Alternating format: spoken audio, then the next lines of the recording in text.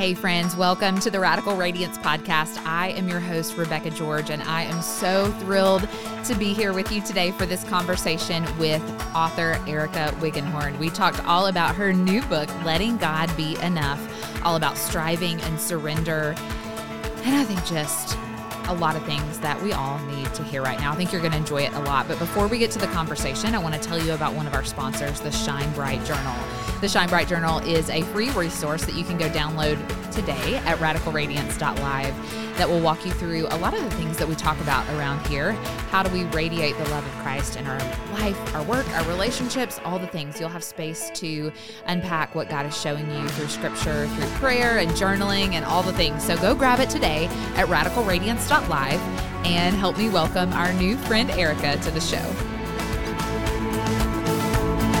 Erica, thank you so much for being with me today. I'm so thrilled to have you. I am so excited to be here. This is so fun. I always love when you get on with somebody and you're like, okay, we're going to be fast friends. And especially on this topic that we get to talk about today, I feel like you and I are just cut from the same cloth. And I just want to say, I love how we got introduced. So a listener of the show came to me, which this rarely happens. I love when this happens, but they came to me and they were like, hey, I know a girl that I think you would really love to hear from. And I usually would never suggest this, but like, can I introduce you to my friend? And it was you. And I love that. I love that that happened. So this is 9 minutes into our friendship, but I'm just so thankful. Yes, Valana is an amazing friend of mine and a huge fan of yours. And she texted me afterwards and she was like, so I did a thing. I was like, what'd you do? What'd you do? And she said, well, I have this podcast and I love it. And I've been listening to it for several years. And she was talking about something. And I thought, man, she needs to meet Erica and Erica needs to meet her. And so that's how it happened. Here we are. So it's pretty Here fun. we are. So, I hey, know. Valana, I hope you're listening. I'm sure she is. I can't wait for her to hear this conversation. So yeah, when I got your book in the mail, I was like, oh man, this is going to be such a good conversation for, I know me and I know so many of my listeners. Your new book is called Letting God Be Enough, Why Striving Keeps You Stuck and How Surrender Sets You Free. And one of the things that I find, I don't know if you feel this way too, when you talk to authors is like, you read their book title and you're like, okay, I just want to know the story behind the book, because typically, even I know for me, the books that I dream about writing and even the one I'm working on right now, it comes from my life experience, right? And things I've wrestled out with the Lord. And so I want to hear your Letting God Be Enough story. Yeah. So I would say I've always been a striver. I'm a type A, don't like to sit still, let's go get her done kind of girl. That's always just my natural bent, I guess you would say. And being a Christian, being part of a church family, there's always plenty of things to do, right? As a woman, as a Christian woman, right? Like somebody always needs a casserole. Somebody's kids always need a ride. Somebody always needs to make coffee for the event. There's just always things to be done. As a mom in a school community, in my kids' sports communities, there's just always stuff to do and people that need to do it. And so when you are kind of naturally a doer, you end up getting asked to do a lot of things. And for my own self, what I really found, Rebecca, is I was doing a lot of things, but I was doing them for the wrong reason.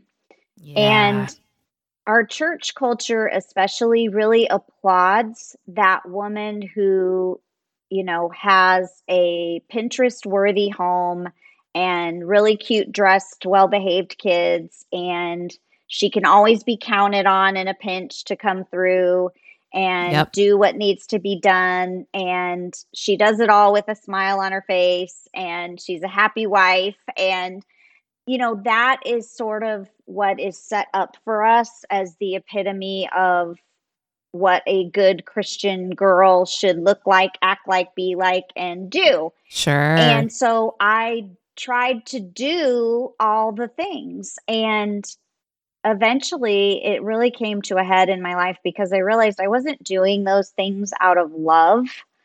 Mm. I wasn't even necessarily doing all those things because I liked to be a doer. I was Mm-hmm. doing all of those things out of fear, Yeah. because I felt like if I said no or I didn't do those things, people would reject me or they would think Mm. less of me or they would think I wasn't a good Christian or a good wife or mom or friend. Um, Yeah. and so I just kind of kept the cycle going because I didn't know Mm-hmm. how to get out of it. And I thought if I stopped, um, everything would just kind of come crashing down and people Yeah. would walk away from me and not want to be my friend or not think highly of me or judge me or criticize me, all the above. Mm-hmm. Mm-hmm. So it comes from a long time of operating out of fear of what other people think, fear of Yeah. rejection, um, rather than, hey, I want to serve this person because I love Jesus and I care about them. No, Yeah. I was serving people, but I was doing it all for the wrong reasons. Yeah. Yeah, man, I relate to this so much. I'm a doer. Every personality test I've ever taken has put me on like the achiever scale, right? And so I relate to everything you're saying. And I wonder, this is a selfish question, but I think a lot of my listeners will relate to this. How did motherhood affect that for you? So I'm on the other side of motherhood. I have not had kids yet. My husband and I have been married a couple years. If this has always been sort of your personality, like was there a new dimension of that that you had to wrestle through with the Lord or work through even when you became a mom? Like was that one of those points where you and the Lord had to be like, all right, how do we handle this striving thing? Or have there been sort of marks along the way where you've had to, maybe ask the Lord, okay, how do I handle this in this season? What's been the surrender part of it for you? Does that make Sure. sense? Yeah. So a big part of the surrender part for us was, my husband and I, we were married 11 years before we had our first child. Yes, Wow. and so that was not our choice, that was not our Yeah. plan.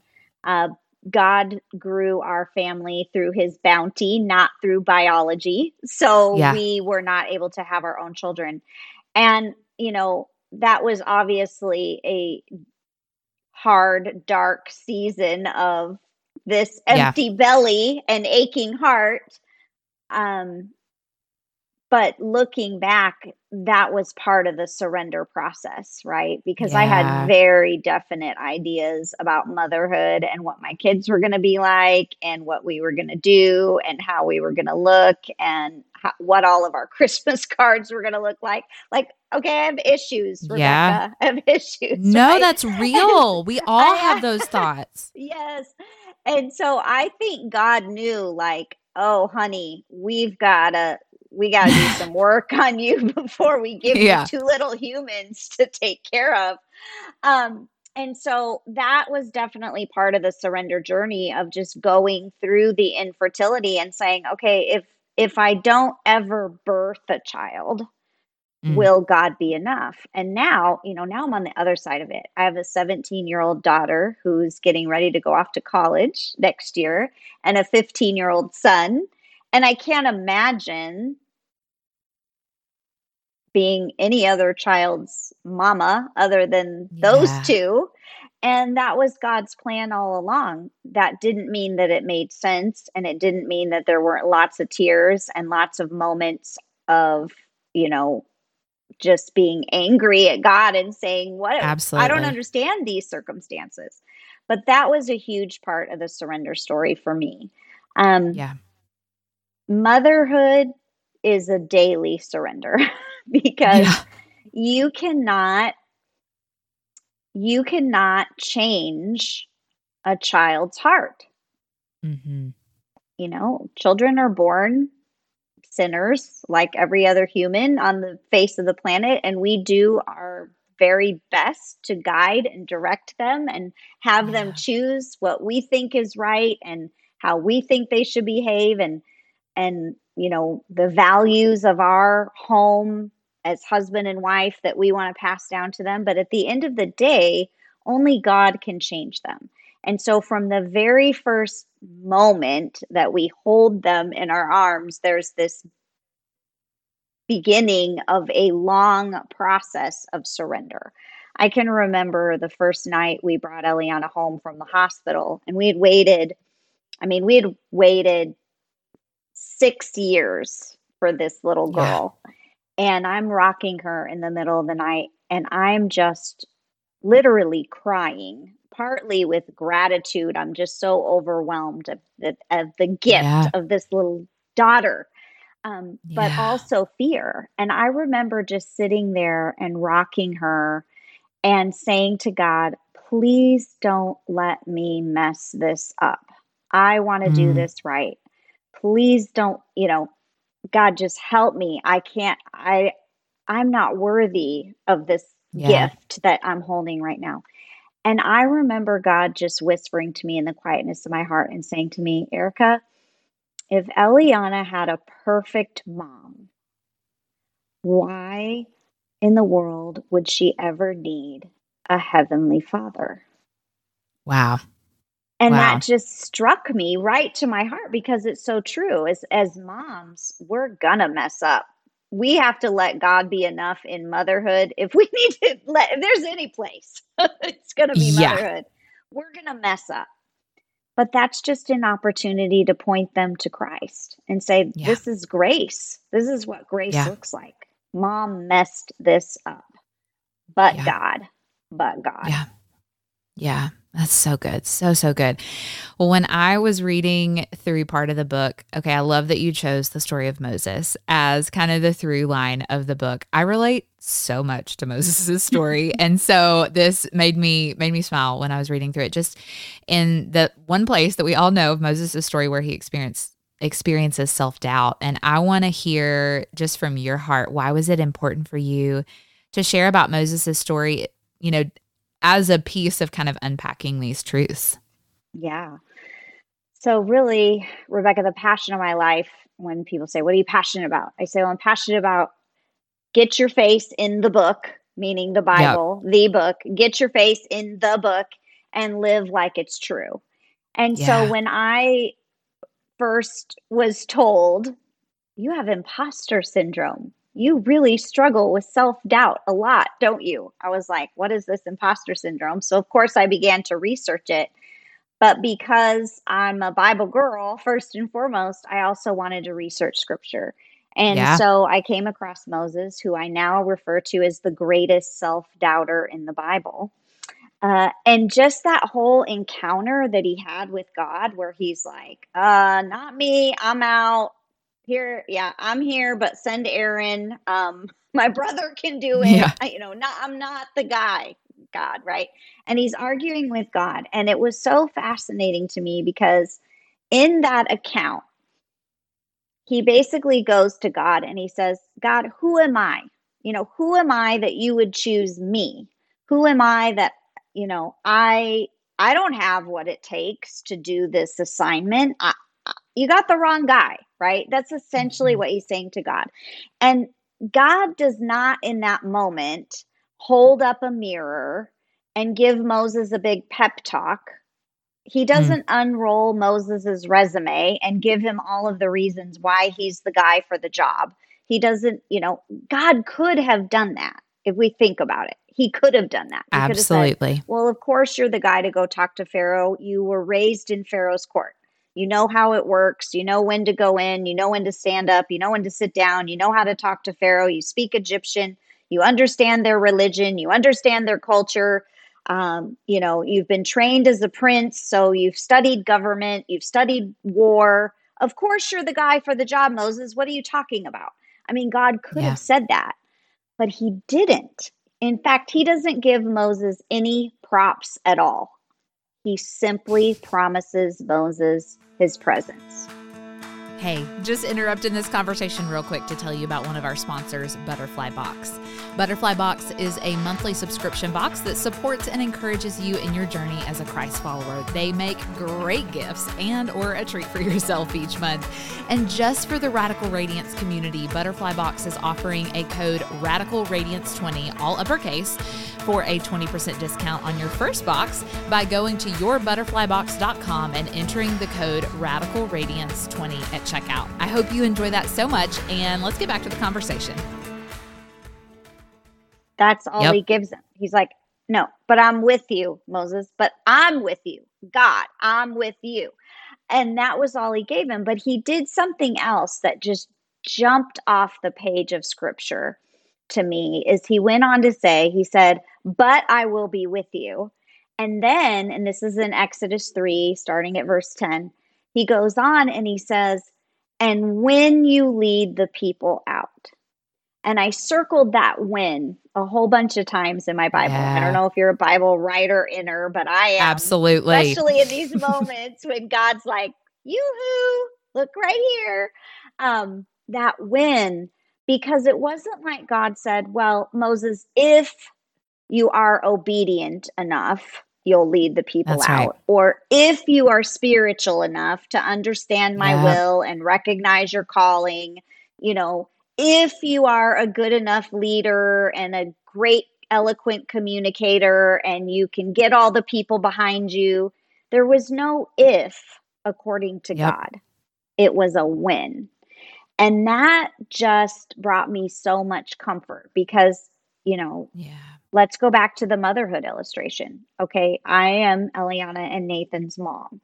And it's like there are so many times where as a mom, I can get stuck in the what if. Well, what if this happens? Or what if that happens? Or what if I don't do this well? Or what if they hear something? Or what if I damage their heart? Or what if I crush their spirit? Or what if I don't discipline them effectively? You know, what if I'm not consistent enough? All these what ifs that we can roll around in our head. And God doesn't say if for his plans. He says when they come to pass. Because the whole thing of it with Moses is the plan didn't rest on Moses's performance. That's right. It rested on God's promises. And that is so freeing to me because I can say, okay, God, you have a plan here and you are going to bring it to pass. You have just invited me to come along for the ride. But God concludes that conversation with Moses by saying, and you will worship me on this mountain, or you will serve me on this mountain. And basically what God is saying is to Moses, he's like, I'm going to be with you the whole way. I'm going to bring this plan to completion. I've already declared it so, Moses. And if you say yes to me and cooperate with me in that process, if you come with me on this journey that I am inviting you to be part of, you are going to worship me. In other words, you're going to witness my wonders. You're going to see firsthand the greatness of my capabilities, but also the goodness of my character. And so it's an invitation to surrender and say, I don't get it. I feel like I'm in the wrong seat on the bus on this one, God, but I'm buckling in and I'm going to go with you and I'm going to trust that you know what you're doing. And there's so much comfort in that. I don't have to be the girl to figure it all out. I just have to take God's hand and go the next step with him. Yeah. That's so good. I love that part where God is like, Moses, who made your mouth to speak? Like, who gave you like breath to like actually speak for me? Like, there's so much, I don't know. I always like not laugh, but it's like one of those moments where you see like God's sense of humor because it's like, okay, Moses, you've totally forgotten like everything about me. And I think that's the thing sometimes is we forget, we try to put our earthly understanding of like what we experience this side of eternity onto God's character rather than letting God's character inform our lives, or at least I do a lot of times. And so I think sometimes that's where I get myself into trouble when it comes to striving or coming, to any kind of conversation like this, or when I experience anxiety or things like that, or I feel like I'm not enough. it's because I've like forgotten God's character. The root of it really has nothing to do with me. It's me forgetting God, you know? Absolutely. So yeah, that's so good. Okay. One of the things that I love that you kind of make a tie in the book is you say self-doubt is super closely tied to self-reliance, which I think is such a good thought. I've never really thought about it that way. So why is it, and we've talked about this a little bit, but why is it important that we understand this? Yeah. So when I began researching this whole fear of inadequacy, imposter syndrome type thing, what the world tells us to do, what psychologists, thought leaders, what they suggest you do if you struggle with self doubt is to literally look in the mirror and tell yourself the positive things about yourself. Cite your past successes, rely Yeah. on your education, your experiences, previous moments where you have risen to the occasion. And basically, you're Yep. giving yourself a big pep talk. But Yep. what are we really doing when we do that? We're relying on ourselves. And Mm. here's the reality of life, right? I talked about infertility. There was never a moment in my life that prepared me to walk through infertility. There was nothing on my Yeah. resume for that moment. 2 weeks ago, when my husband's coworker walked into the office and said, "My 11-year-old daughter has cancer." This is a brilliant woman. She has a graduate degree. She's run million-dollar companies, but there's nothing on her resume to prepare to be a mama of a little girl with cancer. That's There right. are things Yeah. in life we are going to face, assignments God is going to give us, seasons we're going to have to walk through where we got nothing. We can Yeah. look in the mirror all day long, but we're at the end of the day, we're going to just have to either look up and ask God to be enough in this situation because we clearly are inadequate in and of Yeah. ourselves, or fall to our knees in utter despair, but it's going to be one or the other. So it's not Yeah. that that's bad advice. I don't want to say that's bad advice because I think one of the things that we do as women a lot that is very unhealthy is we downplay all of our giftedness and strengths. We don't Yep. even know how to receive a compliment when someone's like, "Oh, you did such a good job." We're like, "Oh, no, no, it was nothing, not Yeah. me. Well, it was because so and so helped me." Right? We are always downplaying our strengths and our giftedness. And that's not healthy either. So it's not that advice from psychologists and thought leaders is bad advice. It's just inadequate advice because there Yeah. are times when we got nothing. Yep. And that's Yep. okay to say that. I think God puts us Yeah. in those situations on purpose so that we learn Mhm. to see exactly how big he is, like you were Yep. talking about, right? Like we've kind of Yep. got God in our little box over here and we're taking him along with us wherever we're going. But then all of a sudden we get into a situation and we look at the little box next to us and we're like, "Oh man, I need a bigger God than what fits in this little box I have here." And Yeah. God's like, "Well, I was waiting for you to figure that out." You know? So yeah, it's just Yeah. not, we've got to get our eyes off of ourselves. Yeah. As I long as agree. we're looking inside ourselves and we're stuck in our own head all the time, we're going to be stuck. Yeah. Yeah. Yeah. And I mean, at the end of the day, the messages that we see in the world or the, self-empowerment space, it ends up coming back on us again, like the very thing we're trying to avoid. Like we're trying to feel more able, we're trying to feel more capable and more enough. But what ends up happening is you're turning the mirror right back on yourself to look at your past Mhm. successes or celebrate, past triumphs and things like that. And like we become what's glorified. And that's, for me, that's the breakdown, right? Like Right. Mhm. there's one thing, I forget where I read this, but they were talking about like the phrase where people will say, like, "I believe in you." And Yeah. somebody said, like, I don't believe in you, but I believe in God in you. And I loved that so much. And I think it's such a paradigm shift though in contrast to what we find in the world. So Yeah. it's just such an important shift. So well, I jokingly say, Rebecca, that I really want to get, I don't know, are you a Chosen fan?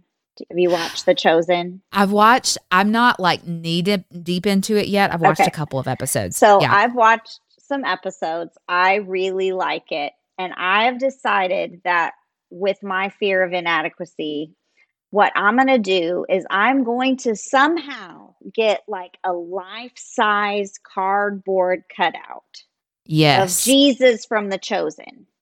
And I'm just going to like hobble around with that. And anytime somebody says, or the enemy hisses in my ear, like, who do you think you are? And why would you do that? And you don't belong, you don't have a seat at this table. These people are like way, way, way. And you are not. You know what? I'm just going to have life-size Jesus next to me, my little cardboard cutout. And when people say, you know, who do you think you are? I'm just going to be like, hey, I'm with this guy. I'm with this guy. Yeah. And that's right. And that's right.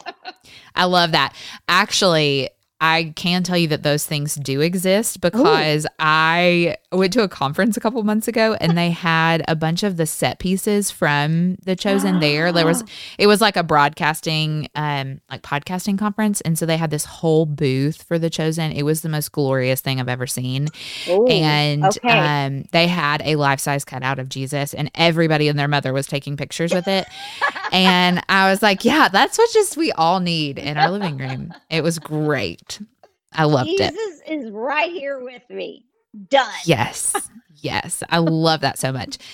Well, there was a quote that I really loved, and I'd love to kind of unpack this a little bit in the same vein as what we're talking about. It says, "It was time to put an end to this lie of the enemy. God is enough to fill in our gaps. We don't have to look in the mirror and feel that we have everything it takes." I want you to talk about this idea of how God fills in our gaps. Yeah. So I like to give this little illustration because I think it just proves it so poignantly. But you know, if we were in a room with a bunch of people and I were to pull out a brand new crisp $100 bill and I were to say, who wants this $100 bill? You know, what is this? It's a $100 bill. How much is it worth? $100. Who wants it? Yeah. Everybody's going to be like, yeah, I want a $100 bill, right? We all understand how much it's worth, what we could do with it. We probably instantly would start thinking what we'd go buy with it if we had a $100 bill. And then I take the $100 bill and I rip it in half and then into fourths. And I say, who still wants the $100 bill? And people are kind of like, well, I don't know, is it still a $100 bill? You know, I don't know. Yeah. Take out a roll of tape, put a piece of tape from top to bottom and a piece of tape from left to right essentially forms a cross, right? But it tapes the four pieces back together. It's now a whole $100 bill, right? Now who wants the $100 bill? Everyone's like, oh, it's a $100 bill again. Yeah, I definitely want it. It's still $100. It's not as pretty. It's got some smears. It's got some, ripped little edges. It's kind of messy, but it's still a $100 bill. The value has not changed. And that $100 bill essentially represents our lives, right? We come out, we're newborn, we're adorable. Everybody loves us.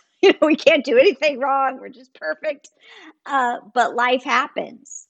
Yeah. And, some of us have been ripped apart by life circumstances. Some of us have been torn apart. Some of us have felt shattered.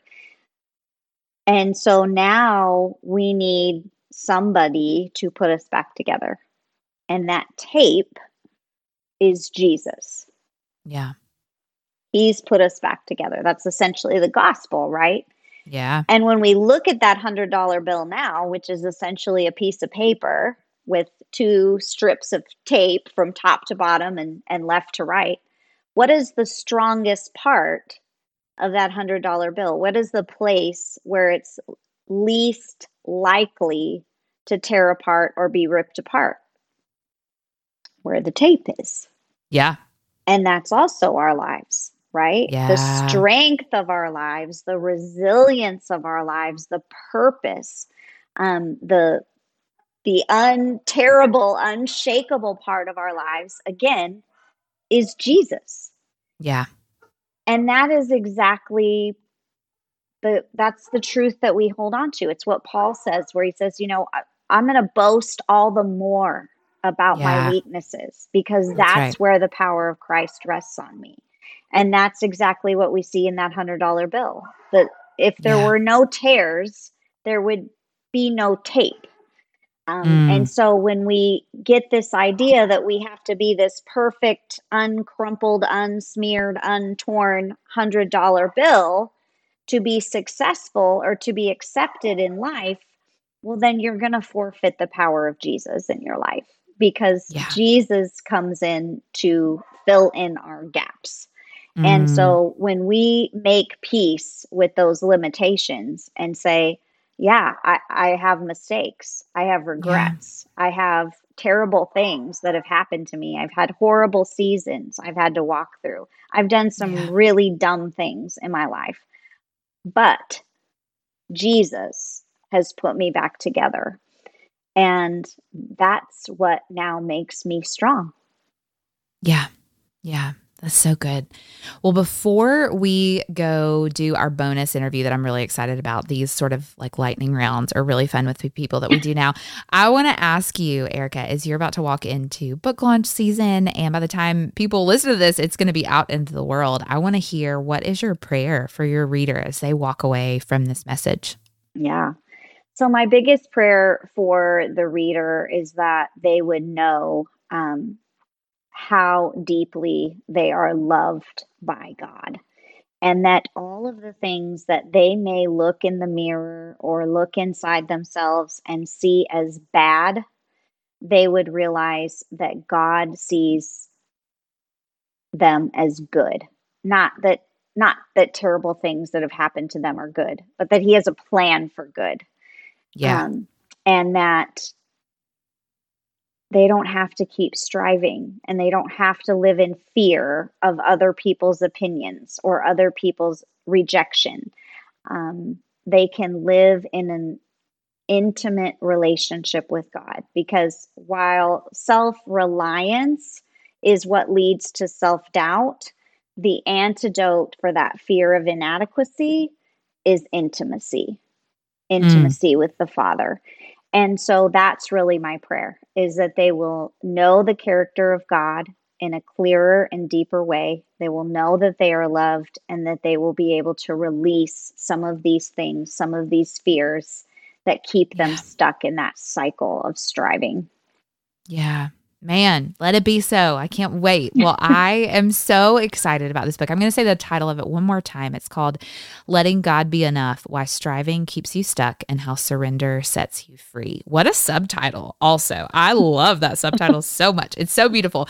Well, I have loved having you. I'm so excited to cheer you on for this book launch, and just excited to be your friend, and excited for everybody to hear our conversation. So for this part of the conversation, Erica, I just want to say a huge thank you for being with me. Thank you for having me. It was really fun. Didn't you love that conversation with Erica? I loved it too, and I'm so grateful for her new message. I hope you go grab it, called Let God Be Enough. And next time on the show, we are going to have Henry on to talk all about her new message, or her new book, her fiction book, Once Upon a Wardrobe, all about the story behind the Chronicles of Narnia. So if you're anything like me and you love that series, I hope you'll join me for that conversation next time, and I'll see you then.